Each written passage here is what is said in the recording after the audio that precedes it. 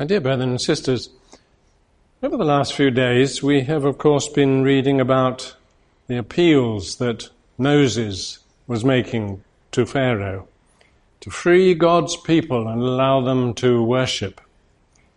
And each time Moses went in to see Pharaoh, I suggest that he was feeling that he was taking his life in his hands. It had been many, many years since he last set foot in that Egyptian court, and he was no longer an Egyptian prince and entitled to the luxuries of that palace. In fact, he was a man with a price on his head as such, because he had killed an Egyptian taskmaster. And even though many years had gone by, I'm sure there could have been some who would have remembered who he was and what he had done. But the time had also come for Pharaoh to confront the power of God Almighty. What must Moses have felt each time he went in to Pharaoh? In fear perhaps for his life, yes. In fear of what Pharaoh might do to the people, yes. Fearful of what God would do if Pharaoh refused his request to set the people free. So I suggest that Moses' knees were knocking time and again, because he was, after all, only a human person like we are. Whatever our judgment might be of him now, separated by time, by experience, we have to appreciate that Moses, in many ways, was no different to us. His faith was on trial, just as our faith is on trial with the circumstances of our lives. God might have appeared to him in the past to help him, but how quickly such visions fade, such feelings of strength pass away. Moses had feet of clay, and he knew it. He could easily, I suggest, turn on his heel and flee from the presence of Pharaoh. But he didn't. He didn't. And no doubt, with a quiver in his voice, the sound of his words echoed around that audience chamber time and again. "Thus saith the Lord God of Israel, let my people go, that they may hold a feast unto me in the wilderness." But whatever was he saying? Why should the God of all the earth need to ask Pharaoh for permission? If Moses wondered how his request would be received, he must have wondered as well why he was asking Pharaoh in the first place. Surely God didn't need to ask. He only needed to speak, and the people would have been free. Pharaoh would have been powerless. So why was he putting Moses in that danger? Well, God doesn't work that way. Even Pharaoh had to have the chance to agree or refuse. The people had to be disciplined, tried, purified by tribulation. And Moses himself had to prove his faith, to have it tested, until he was strong enough to be the leader of God's people. And the test came sharply in Pharaoh's challenge. "Who is the Lord that I should obey his voice and let Israel go?" I think probably Moses and Aaron exchanged glances when they heard that reply, and they replied together, "The God of the Hebrews hath met with us. Let us go, we pray thee, 3 days' journey into the desert, sacrifice unto the Lord our God, lest he fall upon us with pestilence or with the sword." But Pharaoh refused again and again and again, despite that confident reply that he had been given. He must have felt, after their first visit to Pharaoh, Moses must have felt what the next thing they knew was going to be. Were they going to have extra hard labor placed upon them? They must have felt like we would have done, utterly downcast, very vulnerable, perhaps even deserted by God himself. After all, they had followed God's instructions to the letter. And now, look what was happening. They were being refused and thrown out by Pharaoh. All these trials were coming upon the people of Israel. What answer could they give to the people when they complained about what was happening? No wonder Moses complained bitterly in prayer to God. Lord, why have you treated the people so badly? Whatever did you send me for, if this is the outcome? You can see that Pharaoh's made our conditions worse, and haven't lifted up a finger to help us. We would surely have felt the same. Perhaps our prayers would have been just as blunt, just as pointed, just as questioning. But the question is, how do we react to the kind of difficulty which comes upon us in our daily lives, when there's no one but ourselves and God to help us? Do we sag beneath the burden of carrying that weight alone?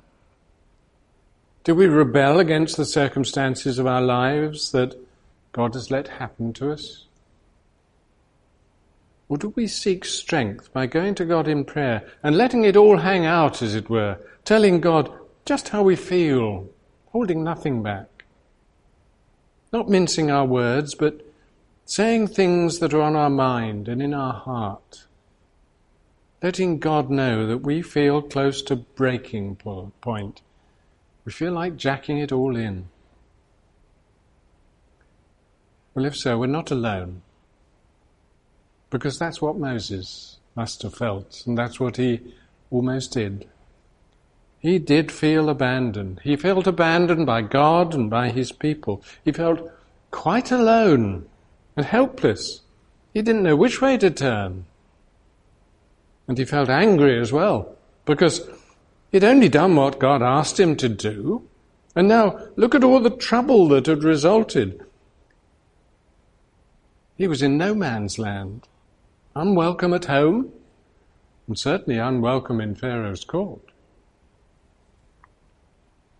But God was ready to help him, brethren and sisters, but not until Moses and all the people were in the right frame of mind. They had to know that they were powerless to help themselves, and that God's strength is made perfect in our weakness. They had to appreciate that simply saying what God told them to say was not enough. They really had to believe it. There was still a long way to go before they would all know and believe in that sort of way, and that included Moses, to know that God was powerful enough to save them. God was prepared to help them, and they will be helped to believe and have faith. And so God replied to Moses' prayer, "Now shalt thou see what I will do to Pharaoh, for with a strong hand shall he, that is Pharaoh, let them go, and with a strong hand he shall deliver them out of his land." Well, all one can say is that it didn't look much like happening the first time, or the second, or the third, and so on. If we'd been Moses, what would we have thought each and every time Pharaoh changed his mind? Certain and sure of the outcome? Or just a little skeptical, perhaps? Surely we would have had our doubts, and I feel that Moses would have done too. Which is why God intervened. He spoke again to Moses and chose his special moment to take Moses into his confidence. "I am the Lord, and I appeared unto Abraham, unto Isaac, and unto Jacob by the name of God Almighty. But by my name Jehovah was I not known unto them. I will redeem you with a stretched out arm and with great judgment, and I will take you to me for a people. I will be to you a God." So it was the same God but with a new name. A name revealed personally to Moses. A new name that was the development of the revelation of God. God hadn't changed as such. But with the passing of time, as the covenant people were to come forth as the firstborn of God, the moment was ripe for God to reveal himself as the one who would be known as a redeemed and blessed multitude. And so the mighty one of Jacob, the most high God of Abraham, God Almighty of the fathers, would be known both by what he had done in the past and what he would be doing in the future with his people as they came away from Egypt. I will be the God of a host of redeemed ones. Moses, when writing later of God's work from the days of creation, would use Yahweh as the Lord's name long before it became the revealed and memorial name. Moses must have felt very privileged to be chosen by God, to have God's new name revealed to him. No one before Moses had known what Moses now knew. He was indeed a special prophet in God's eyes, and none would match him as a mediator until the Lord would come, as prophesied by Moses himself. Yes, Moses was indeed very special in God's sight, but he was only human, like we are. He felt like we are. He felt like we do. He acted like we do. And yet he came to be called by God himself, my servant Moses. What a privilege indeed to be known as a faithful servant of God. But surely we can see, brothers and sisters, that what was possible for Moses is possible for us too. He wasn't superhuman. If you passed him in the street, he would not have looked any different from anyone else. He had his doubts. He had his moans, his grumbles. But he had faith as well, a faith that produced works unto the glory of the God of heaven, which is what makes his example so encouraging even for us, because where Moses leads, we can follow. So what sort of man was he?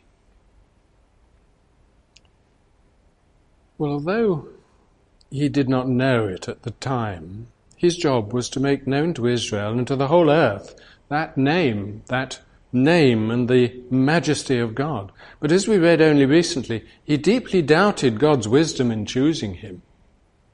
He wasn't the right sort of man, he thought. But it was because of his meekness, his submissiveness, his self-effacing manner, that God chose him. Because he alone could give God the glory and not take it himself. And God chooses others to be his servants if they have that sort of quality. For the work in God's house, many servants are needed, but only those whose meek and quiet characters fit them for the work that still has to be done. This meekness of Moses mentioned in Numbers means humility, and it really means much enduring. And yes, he had to endure a great deal, didn't he? An indication surely of the introduction of this characteristic by sheer willpower. Humility by sheer willpower. The meekness of Moses is not a characteristic we all naturally possess, you know. It's something that we all, like Moses, have to develop. Moses showed this humble and contrite spirit, and he trembled at God's word. And in his role over a rebellious Israel, he showed a high degree of endurance and forbearance, even in the face of rebellion by his own family, perhaps the most hurtful form of rebelliousness one might be called upon to endure. And yes, he showed this characteristic that God asks that all of us try to show, and accepted personal injury without resentment or recrimination, even pleading constantly for Israel, not for himself, but for Israel, and interceding on their behalf and on Miriam's behalf. Yes, he was a man who loved his nation and people. It's hardly necessary to point out the likeness of Christ to Moses in this respect, is it? Something that we're going to return to in a moment. This quality then of patient submission and humility was one of the great characteristics shown by our Lord. And it's a trait which needs much self-control and willpower to produce, especially in adversity such as Moses, yes, and Christ experienced. If only we could see times of adversity not as moments when God has neglected us, but as God-given opportunities to develop this trait of humility and meekness that confirms us as true servants of the living God. It almost goes without saying that Moses' training for his work was very hard indeed. It's clear he didn't feel comfortable or at home in Pharaoh's court any longer. He found no satisfaction in the pleasures of sin for a season. Rather, they appalled him. They were repugnant to him. And so he chose to become a fugitive and an outcast from the world into which he had been born. We're told that Moses chose to suffer affliction with the people of God, esteeming the reproach of Christ greater riches than the treasures of Egypt, for he had respect unto the recompense of the reward. The promises of God, then, made to his forefathers, were precious to him, very precious. And Paul adds, he endured as seeing him who is invisible. So here then's the second great quality of Moses, exhibited in his unbounded faith in the purpose and the promises of God. You couldn't shake it. The same assurance and devotion can be found in all of those who witness properly to the truth. And so we should be determined this morning that though many disbelieve, we will never doubt that God will fulfill every word of what he has promised, no matter how hard the problems are that we have to face. We will keep on serving, undeterred, undaunted by all the discouragements and hardships that come our way. Moses did that. So can we. But we have to be patient, like Moses. God will keep his promises, but when? We don't know. We'll have to wait at least a little longer. In the same way, Moses' sojourn in Midian was a great test of patience, wasn't it? In the 400-year period of Israel's sojourn in Egypt, predicted by God to Abraham, it only expired after Moses had been in Midian 10 years.